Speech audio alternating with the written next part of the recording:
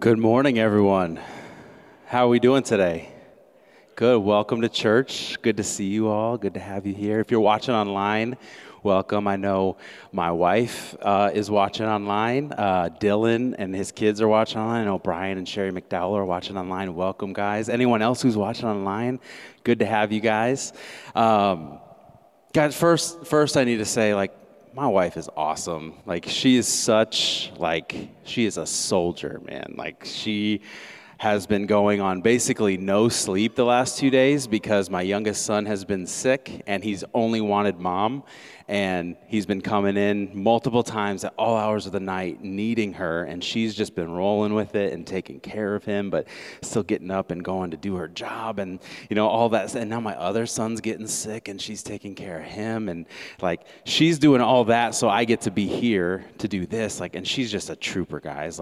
She's awesome. I just need to give her some props. Babe, I love you. I'm proud to be your husband. Yes, so, yeah, give it up for her. That's awesome. I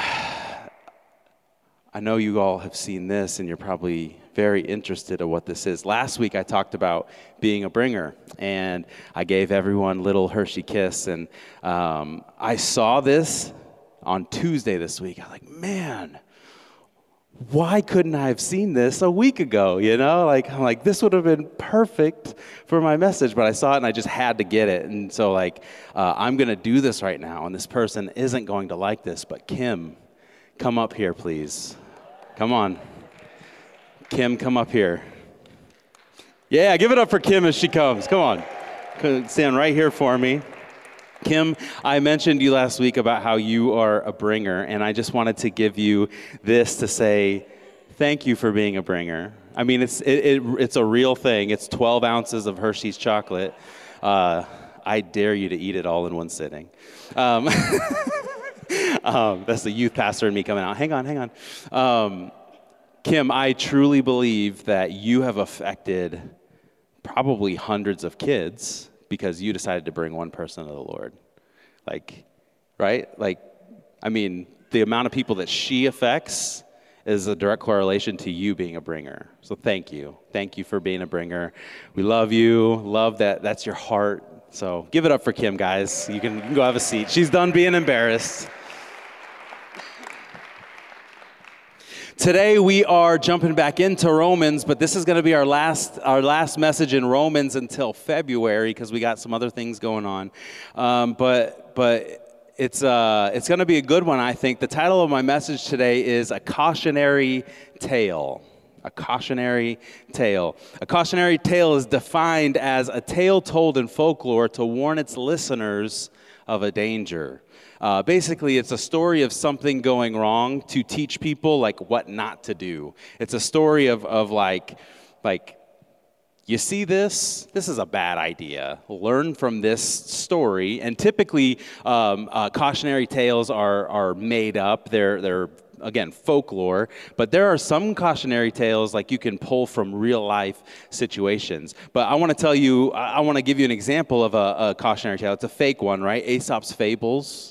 We familiar with those? Aesop's fables could be considered a cautionary tale. There's one Aesop's fable that I think fits this perfectly. It's the ant and the grasshopper. If you don't know this Aesop fable, I will read it to you really quickly. It says, one bright day in late autumn, a family of ants were bustling in the warm sunshine, drying out the grain they had stored up during the summer, when a starving grasshopper, his fiddle under his arm, came up and humbly begged for a bite to eat.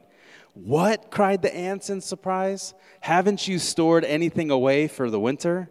What in the world were you doing all last summer? I didn't have time to store up any food, whined the grasshopper. I was so busy making music that before I knew it, the summer was gone.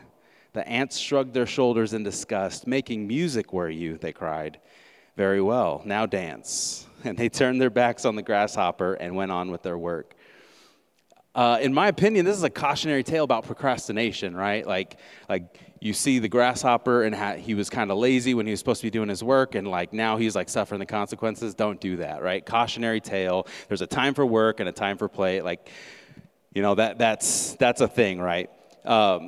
Here's the thing about cautionary tales. Sometimes they're jarring, and sometimes they go to an extreme to make a point, but a lot of times the point is caught.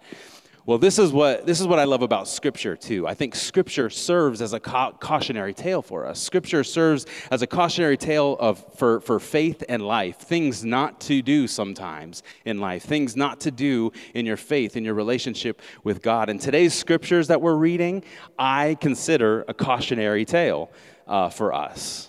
When we're reading the Scriptures today, I want to encourage you, let this be an example of what not to do in life, what not to do in faith. But before we dive into the Scriptures today, let's pray. Let's go to the Lord in prayer. God, we love you. We thank you for this day. Even though it's cold, it's the day that you've made, and we're going to rejoice and be glad in it. And I just pray, God, today that your truth would pierce my heart, that your truth would pierce my soul, that I would grasp your truth today, and I would learn to apply it to my life. God, that we as a body would grasp your truth and learn to apply it to our lives. We love you, God. We give you the glory. We submit to your ways today. In the name of Jesus, I pray. Amen. Amen. If you have a Bible, you can open it up or turn it on to Romans chapter 11.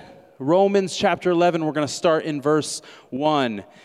Before I read the Scriptures, though, I have to tell you what I tell you almost every week. When I preach, I always try to preach from a perspective of there and then. What does that mean, Pastor Ryan? It means for us to understand how the Scriptures apply to our lives here and now, we first have to understand what it meant there and then. To understand the words of the Bible, I believe we have to understand the world of the Bible, because the Bible was written to a completely different culture thousands and thousands of years ago. Their worldviews are different than our worldviews. So if we're gonna understand the Scriptures the way God intended us to, we have to understand the context of it. We have to understand what was going on in the world of the Scriptures. So Romans chapter 11, starting in verse 1. So before I dive into that, so up to this point, we've heard Paul talk about the good news, and what the good news is, it's salvation, it's justification through faith and faith alone, right? You never have to work to be saved. Like, God offers it freely. All you have to do is put your faith in Him, and we've learned a lot of lessons about that. And recently, what we've gone over is Israel's rejection of the Messiah, Israel's rejection of Jesus, Israel's rejection of God's plan, and their unbelief, and how just that whole thing has served as a cautionary tale. Well, it continues today in Romans chapter 11, starting in verse 1.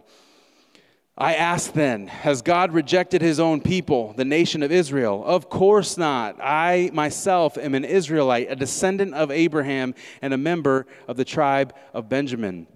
Paul immediately opens up chapter 11, answering the question of whether or not God has rejected the Israelite race. Of course not. I'm a Jew and I'm in. That's what Paul's saying. I'm a Jew and I am in. Again, this refutes any ideas that faith in Jesus has anything to do with race or nationality. Salvation is for everyone. Justification is for everyone. God's grace and mercy and love is for everyone. It doesn't matter whether you're black, white, brown, yellow, purple, red, whatever. Like, if your faith is in Jesus, you will be saved. That's the point Paul is making here. That is the good news. Verse 2, no, God has not rejected his own people, whom he chose from the very beginning. Do you realize what the Scriptures say about this? Elijah the prophet complained to God about the people of Israel and said, Lord, they have killed your prophets and torn down your altars. I'm the only one left, and now they're trying to kill me too. And do you remember God's reply? He said, no, I have 7,000 others who have never bowed down to Baal. It is the same today, for a few of the people of Israel have remained faithful because of God's grace, his undeserved kindness in choosing them. It's not unusual to feel like you're all alone in this faith thing sometimes. Like that's a normal thing, to feel like, man, I'm the only one. I'm the only one at work, or I'm the only one in my family, or I'm the only one who is faithful to God. This is encouraging to me that even Elijah, right, one of the spiritual giants of the Bible, one of the heroes of faith, he felt like he was all alone. It kind of communicates to me, man, this is a normal thing, to feel like sometimes I'm in it alone. But God is comforting him, saying, like, even when you're isolated, know that there are others who are remaining faithful. You're not alone, even though it feels like it. There are others who continue to remain faithful too. Verse 6, and since it is through God's kindness, then it is not by their good works. For in that case, God's grace would not be what it really is, free and undeserved. So this is the situation. Most of the people of Israel have not found the favor of God. They are looking for so earnestly. A few have, the ones God has chosen, but the hearts of the rest were hardened. Here's that hardened hearts thing again. I addressed this a couple weeks ago, but I'll address it again. This idea of God hardening hearts, we see that and we think, oh man, God is like this.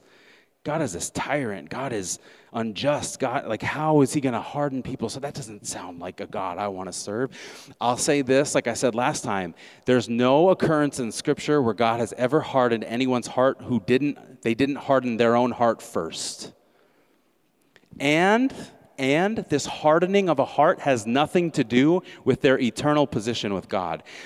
Again, back in chapter 9, God talked about hardening Pharaoh's heart. It was for his glory that he hardened Pharaoh's heart. That Pharaoh was hardening his own heart already. God just continued to harden it so his glory would be revealed. I believe the same thing is happening here. God is not hardening a people's heart who haven't hardened their own heart first. And he's doing it so that his glory will be revealed. It has nothing to do with their eternal condition. It has everything to do with God's glory. Verse 8, as the scriptures say, God has put them into a deep sleep. To this day he has shut their eyes so they do not see, and closed their ears so they do not hear. Here the Apostle Paul, he's quoting the Old Testament. He's quoting Deuteronomy chapter 29, verse 4, and he's quoting Isaiah chapter 29, verse 10. God called his shot. Remember, I said this, I think, a couple weeks ago. God called his shot. He said, this is going to happen, and the Israelites still missed it.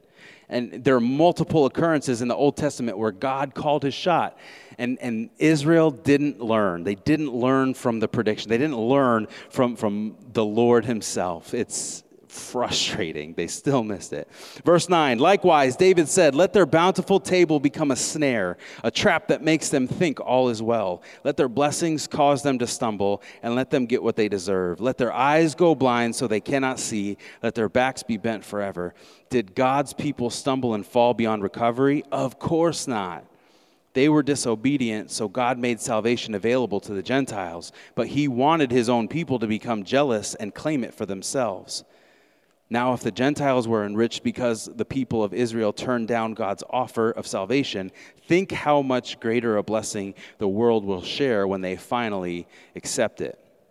If you ever have heard of Christians who were really interested in, like, Israel, the state of Israel, Israel's condition, like, if you've ever heard of that, like, oh, I pray for Israel every day. If you ever heard of that's why. Because how much more will the world be blessed when Israel, the people that God chose first, how much more will the world be blessed when they finally accept God's offer of salvation? This is why so many Christians are interested in the health and success of Israel as a nation. There's going to be something special that happens when Israel finally accepts God's offer through Jesus.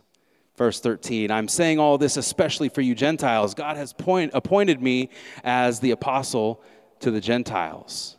I stress this, for I want somehow to make the people of Israel jealous of what you Gentiles have, so I might save some of them. If not explained, this sounds like the Apostle Paul thinks that he saves people from their sins, right? But that's not what he's saying at all.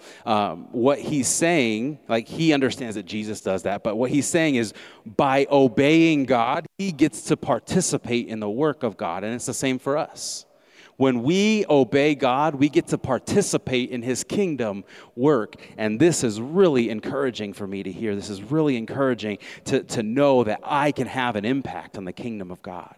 I get to have an impact. You get to have an impact on the kingdom of God when you're obedient to the things that God has for you. Long stretch here, stick with me. Verse 15, for since their rejection meant that God offered salvation to the rest of the world, their acceptance will be even more wonderful. It will be life for those who were dead. And since Abraham and the other patriarchs were holy, their descendants will also be holy, just as the entire batch of dough is holy because the portion given as an offering is holy. For if the roots of the tree are holy, the branch will be too. But some of these branches from Abraham's tree, some of the people of Israel, have been broken off, and you Gentiles who were branches from a wild olive tree have been grafted in. So now you also receive the blessing God has promised Abraham and his children, sharing in the rich nourishment from the roots of God's special olive tree. But you must not brag about being grafted in to replace the branches that were broken off. You are just a branch. You are not the root. Well, you may say, those branches were broken off to make room for me. Yes, but remember, those branches were broken off because they didn't believe in Christ, and you are there because you do believe. So don't think highly of yourself, but fear what could happen. For if God did not spare the original branches, he won't spare you either. Notice how God is both kind and severe. He is severe towards those who disobeyed, but kind to you if you continue to trust in his kindness. But if you stop trusting, you also will be cut off. There are Christians who believe in the idea that's explained, once saved, always saved. This idea that once you put your faith and trust in Jesus, it's an automatic stamp that can never be taken away, no matter what happens. That's the premise of that idea, that once you're saved by the grace of God, you can never lose this salvation, no matter what. Well, I believe what the Apostle Paul just said, debunks that completely.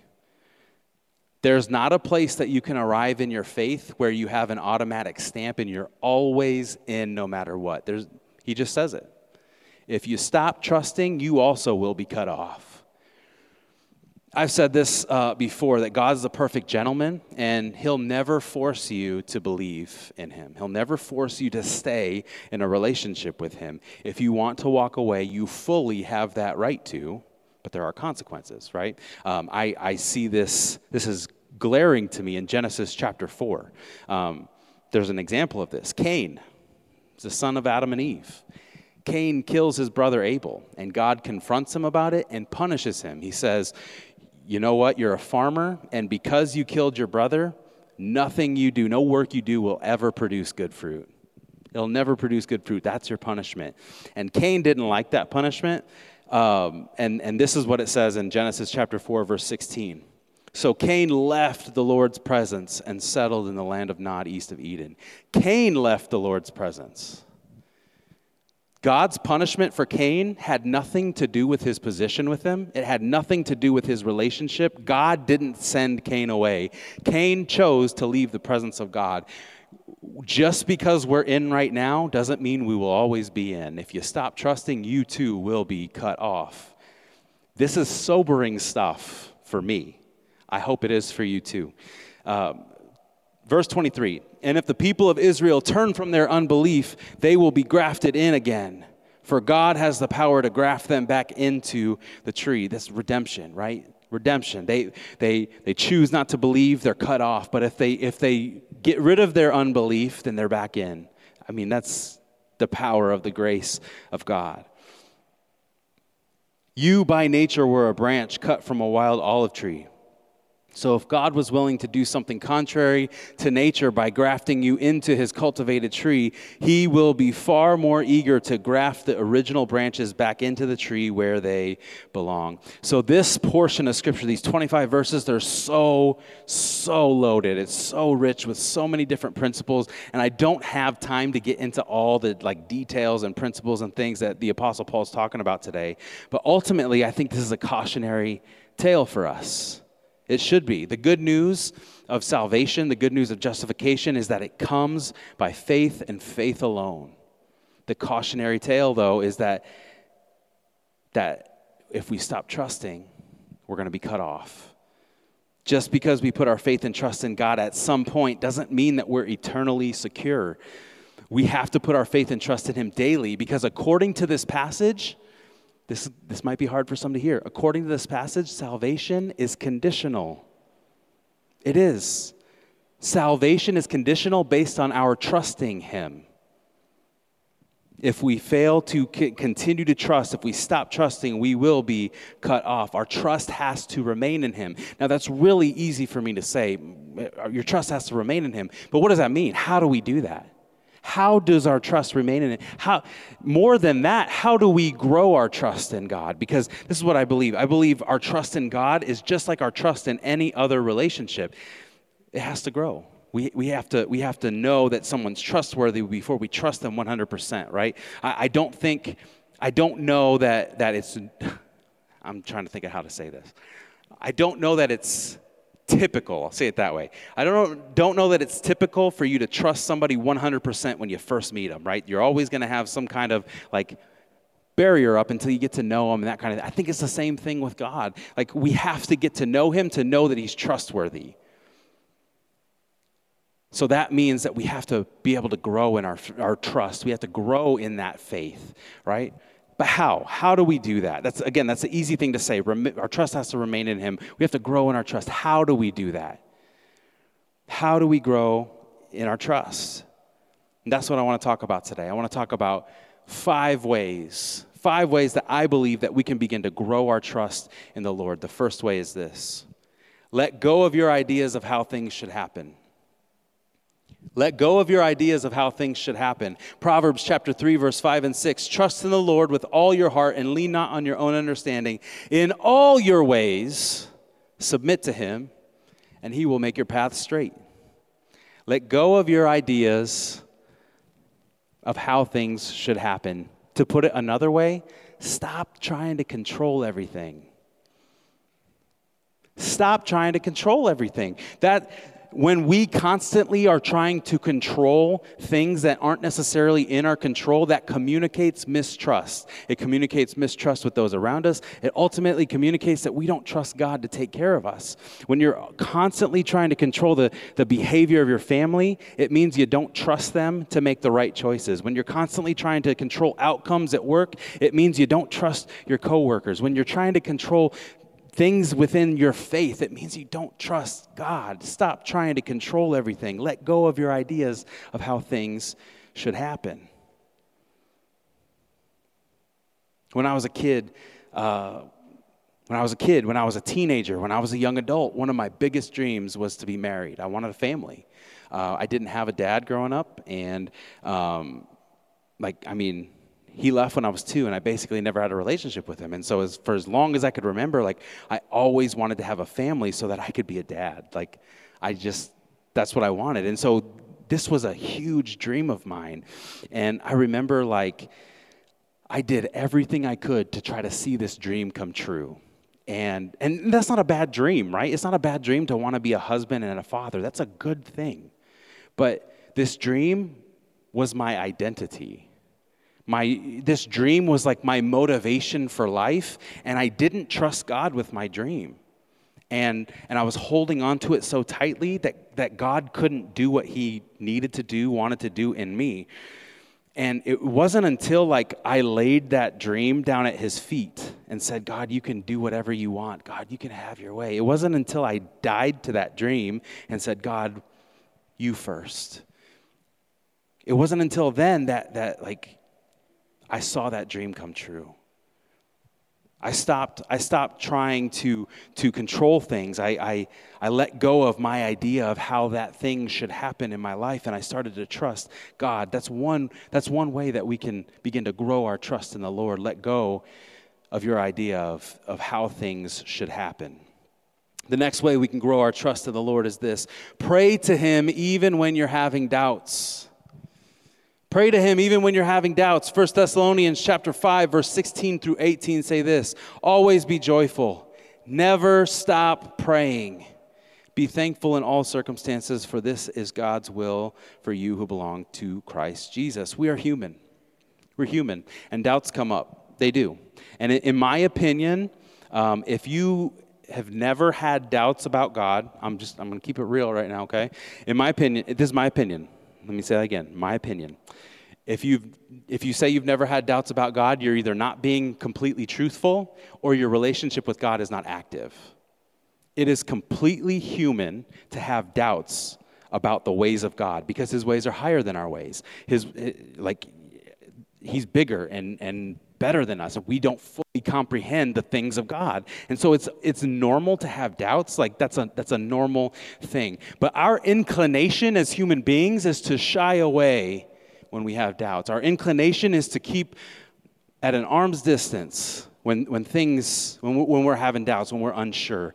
And that's the exact opposite response that we should have. That's the exact opposite response that God desires. God's not afraid of our doubts. He's not afraid of our questions. He embraces them. We need to start running to God with our questions instead of running away from him with our doubts. Psalms chapter 142 verses 1 and 2 say this, I cry out to the Lord. I plead for the Lord's mercy. I pour out my complaints before him and tell him all my troubles. This is part of a psalm that David wrote when he was going through some of the most tumultuous times in his life. But his response wasn't to complain to himself about God. His response was to complain about life to God. Like he ran to God with his complaints. He ran to God with his questions. He ran to God with his doubts. This should be our response. God is not afraid of our doubts. He's not afraid of our questions. He embraces them. So how do we grow in our trust in the Lord? Letting go of our ideas of how things should happen and praying when you're having doubts. The next thing we can do to grow our trust in the Lord is this. Listen to the testimonies of other believers. Listen to the testimonies of other believers. Revelation chapter 12 verse 11 says this, and they overcame him by the blood of the Lamb and the word of their testimony. That him is the enemy. It's the evil one, right? But to me, this scripture speaks to the power of a testimony. We overcome the enemy by the blood of Jesus and the word of our testimony. Your story is powerful. My story is powerful because it spurs each other on in faith. It spurs each other on in hope. Hearing how God saved other people, how he rescued them, it deepens my trust in him and it strengthens my relationship with him. It helps me to continue to believe that he is trustworthy. This is one of the reasons I encourage us to listen to each other's stories. Every time I meet somebody and I get to sit down with them one-on-one, every time I try to ask them, what's your story? Not only because I think it's important to know somebody's story to get to know them, but it helps strengthen my faith in the Lord to hear somebody's God story, to hear how God rescued somebody, to hear all the different ways that God can come through. It helps me. It strengthens me. It gives me hope. It helps me to keep going. That's why I always want us to be a body that is interested in each other's stories, not just because it communicates like I'm interested in you and I value you, but it also builds up me. It also builds us up personally. Listen to the testimony of other believers. So we grow in our trust in God by letting go of our ideas of how things should happen, by praying even when we're having doubts, by listening to the testimony of other believers. The next thing we can do to grow our trust in God is this. Be thankful to God for everything he's done. Be thankful to God for everything he's done. Psalm chapter 28 verse 7 says this, the Lord is my strength and my shield. In him my heart trusts and I am helped. My heart exults, and with my song I give thanks to him. Gratitude is one of the best ways to grow in trust. Because when we're thankful, we're content. And when we're thankful, we're at peace. And peace is the result of trust. It is. Peace is a result of trust. I was taught that when I'm having a hard time in my relationship with the Lord, when I'm having doubts or when I'm just struggling, that I just need to take a moment and start thanking God for anything I can think of. Even if it seems silly. God, thank you so much for my shoes. That seems silly. God, thank you so much for my shoes. There are people who don't even have one pair. I have a closet full of shoes. Thank you, God. God, thank you that I have a bed to sleep in. That seems silly. God, thank you. God, thank you for the food that I get to eat every single day. When Robin and I, when we pray with our boys every single day, we pray for that. God, thank you for the food we eat, the clothes we wear, the beds we sleep in, because I want to cultivate gratitude in my kids, because gratitude leads to trust. Gratitude produces trust. I always want my kids to be able to trust that God is going to provide, so I try to teach them to be thankful for everything that he's given them. Be thankful to God for everything he's done. Letting go of our ideas of how things should happen, praying even when we're having doubts, listening to the testimony of other believers, being thankful for everything he's done. This is how we grow in our trust in God. The last thing I want to talk about today is this. Strive to see things through his eternal perspective. Strive to see things through his eternal perspective. 2 Corinthians chapter 4, verse 16 and 17 say this: "Therefore we do not lose heart. Though outwardly we are wasting away, yet inwardly we are being renewed day by day. For our light and momentary troubles are achieving for us an eternal glory that far outweighs them all." When we can look outside of our own circumstances and we can see the bigger picture, trusting God becomes a lot easier. When we can look outside of our own situations, our own, again, life circumstances, and see like that the victory is God's, and when we're on God's side, we win too. Like it becomes really easy to start trusting God more and more. Seeing things through his eternal perspective will grow our trust in the Lord. It would have been really easy for us as the Martinez family to say no to this. It would have been really easy. We're not from here. We don't have family here. We don't have friends here. It would have been really easy to stay in Nebraska.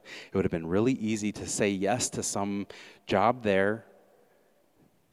But as a couple, Robin and I, as a family, we strive to see things not through our lens of life, not through our lens of comfort, but to see things through God's eternal perspective. God, how can we affect your kingdom the most? Do that. We want to do that. And God led us here, and we said yes. And we're so glad we did, because this is not about us. It's not about our comfort. This is not about me, right? This is about God and his kingdom and his glory. And when we have that eternal perspective, it makes it really easy to start trusting God more and more. When we take our eyes off ourselves and we start putting our eyes on him, it's easier to begin trusting God more. Worship team, you can come to the platform.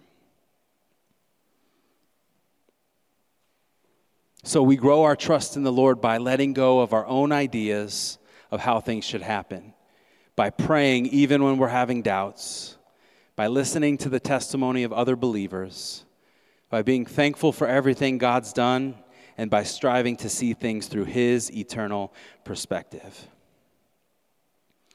The story of Israel should serve as a cautionary tale for us. They thought they had their ticket stamped. They thought they were in. They thought they were good. And they didn't realize that they were cut off from God because they stopped trusting him. The good news is that we're made right in the sight of God by faith and faith alone. There's nothing you can do to earn it. There's nothing you can do to ever be good enough for it. God offers it freely. All we have to do is put our trust in him. Trust and belief. We don't have to end up like Israel as long as we continue to trust in him. Let me pray for you this morning. God, thank you. Thank you for this day. Thank you for your word. God, thank you that you give us the opportunity to be right in your sight simply by learning to trust you more and more, simply by putting our faith in you. Thank you, God. I pray today, God, for anyone who might be struggling in this area of trusting you. I pray, God, that you would continue to reveal yourself as trustworthy to us. Continue to reveal yourself as trustworthy, God, because we need to know. We need to know that you're trustworthy, that you can be trusted.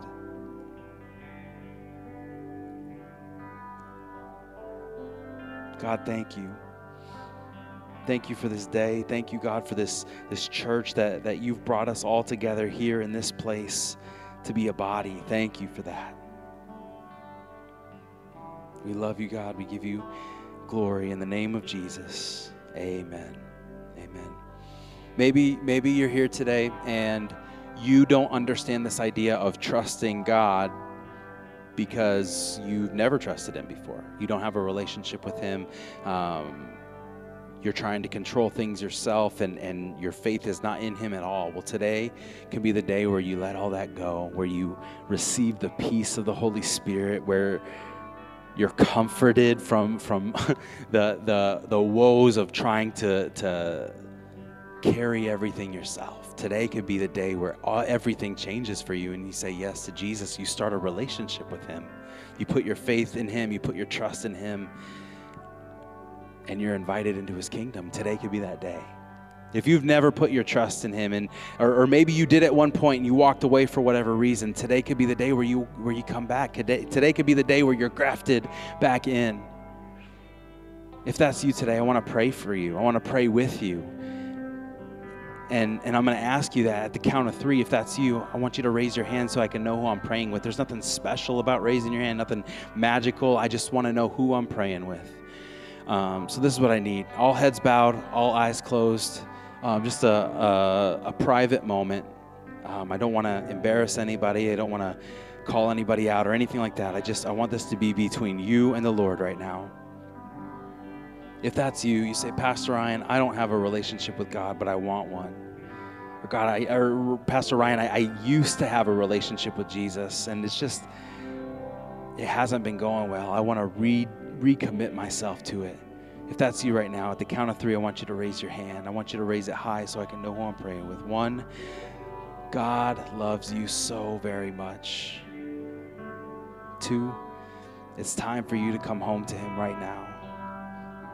3, if that's you right now, raise your hand high so I can know who I'm praying with. Raise it high.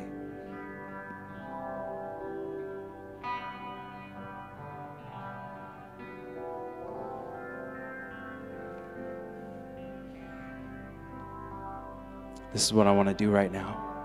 I want us to pray together. I want to invite everyone in the house to pray. Whether you raised your hand or not, I don't want anyone to feel singled out or feel like I'm picking on anybody. So I want to ask everyone to repeat this prayer after me. And whether you're in the house or you're online, I want to ask everybody to do it. So repeat after me. Say, Father God, today I admit that I've been trusting in myself. Today I admit that I've been doing things my own way. And I'm sorry. I need you to rescue me from my sin. Holy Spirit, come have your way in my life. I submit to you. Help me to trust you more. Thank you for your grace. In Jesus' name I pray. Amen. Amen. Amen. Can we give it up for those who prayed that prayer today? That's awesome. Awesome.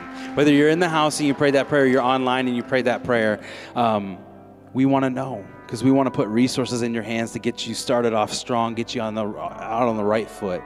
So let us know.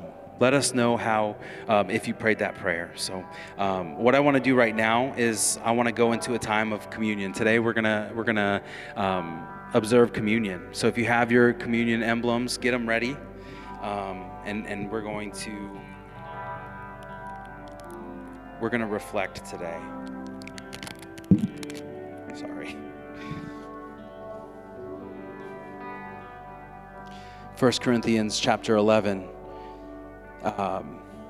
speaks about communion and kind of the purpose of it. And I want to read it right now.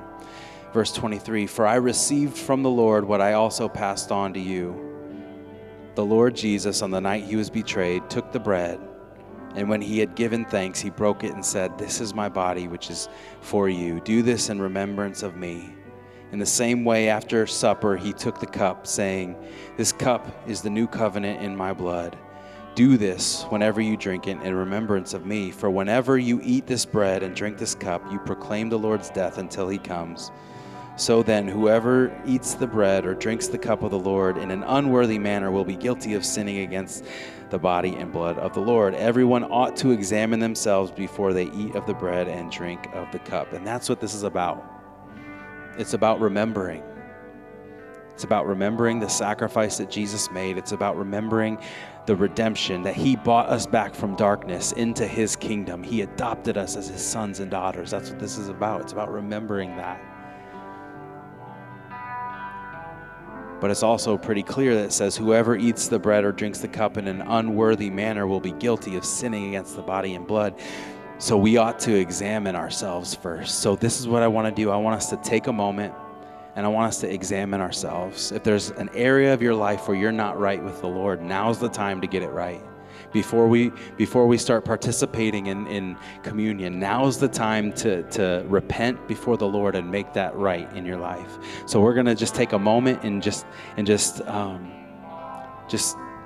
silently examine ourselves. Let's do that right now.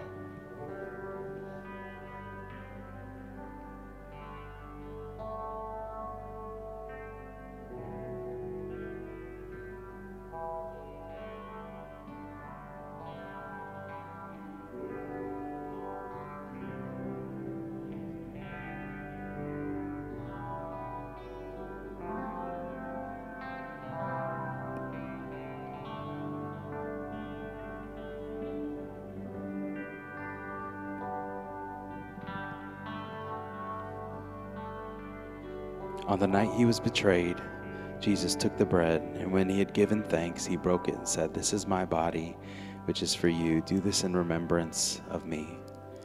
Let's partake of the bread right now together.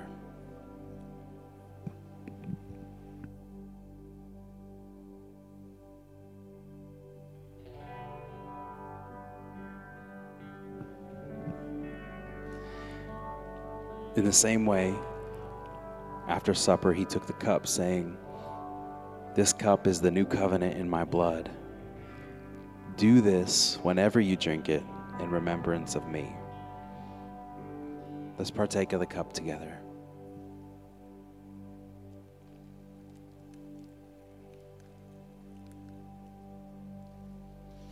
I've said this before, and I'll probably continue to say this. I don't think it's not by accident that Jesus linked remembering to an action. Remembering, knowing isn't purely a mental activity. It's physical as well. When we do this, we should remember the sacrifice that he made. We should remember who he is and our relation and who we are in relation to him.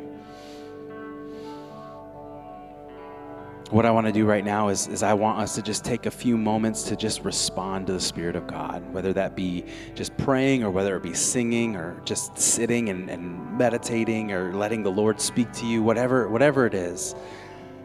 I just want us to take a few moments to respond, and then I'll come back up and I'll dismiss us. But if you want to stand, you can. If you want to sit, you can. That's totally fine. But the worship team is going to lead us, and we're just going to take a moment to respond. Prayer team can come up if they're able. And yeah, let's respond. Worship team, lead us. God, we want to trust you more and more. We love you, God. We give you all the glory. Thank you for this day, God. Thank you for your word. Let it root itself deep inside of us, God, that it may never leave us. Thank you, God. Thank you, God. Really quickly, before we go, I want to give us a few next steps. These next steps are just tangible things we can do to take the message and apply it to our lives this week. So the first one is this week I'll memorize 1 Thessalonians chapter 5, verse 16 through 18. Always be joyful, never stop praying, be thankful in all circumstances, for this is God's will for you who belong to Christ Jesus. Second one is this week I will remind myself to see things through God's eternal perspective. It's really easy when we get into the flow of everyday life, the flow of work, the flow of family, the flow of whatever. It's really easy to lose focus on his perspective. But But my prayer is that this week you will ask the Holy Spirit to help you be reminded of his eternal perspective. And then lastly, each day this week, I will take time to thank God for everything he's done for me. I want to say one last prayer and we can be dismissed. Thank you, God. Thank you for this word. Thank you for your blessings. And finally, may you go with confidence into the days ahead, trusting in God's unfailing love and faithfulness. God will not abandon you, for you are the work of his hands, his own creation, and his love endures forever. Go in joy to love and serve the Lord. Amen. Amen. Amen. Thanks for being here today, everybody. Thanks for worshiping with us. We will see you next Sunday. Have a great week.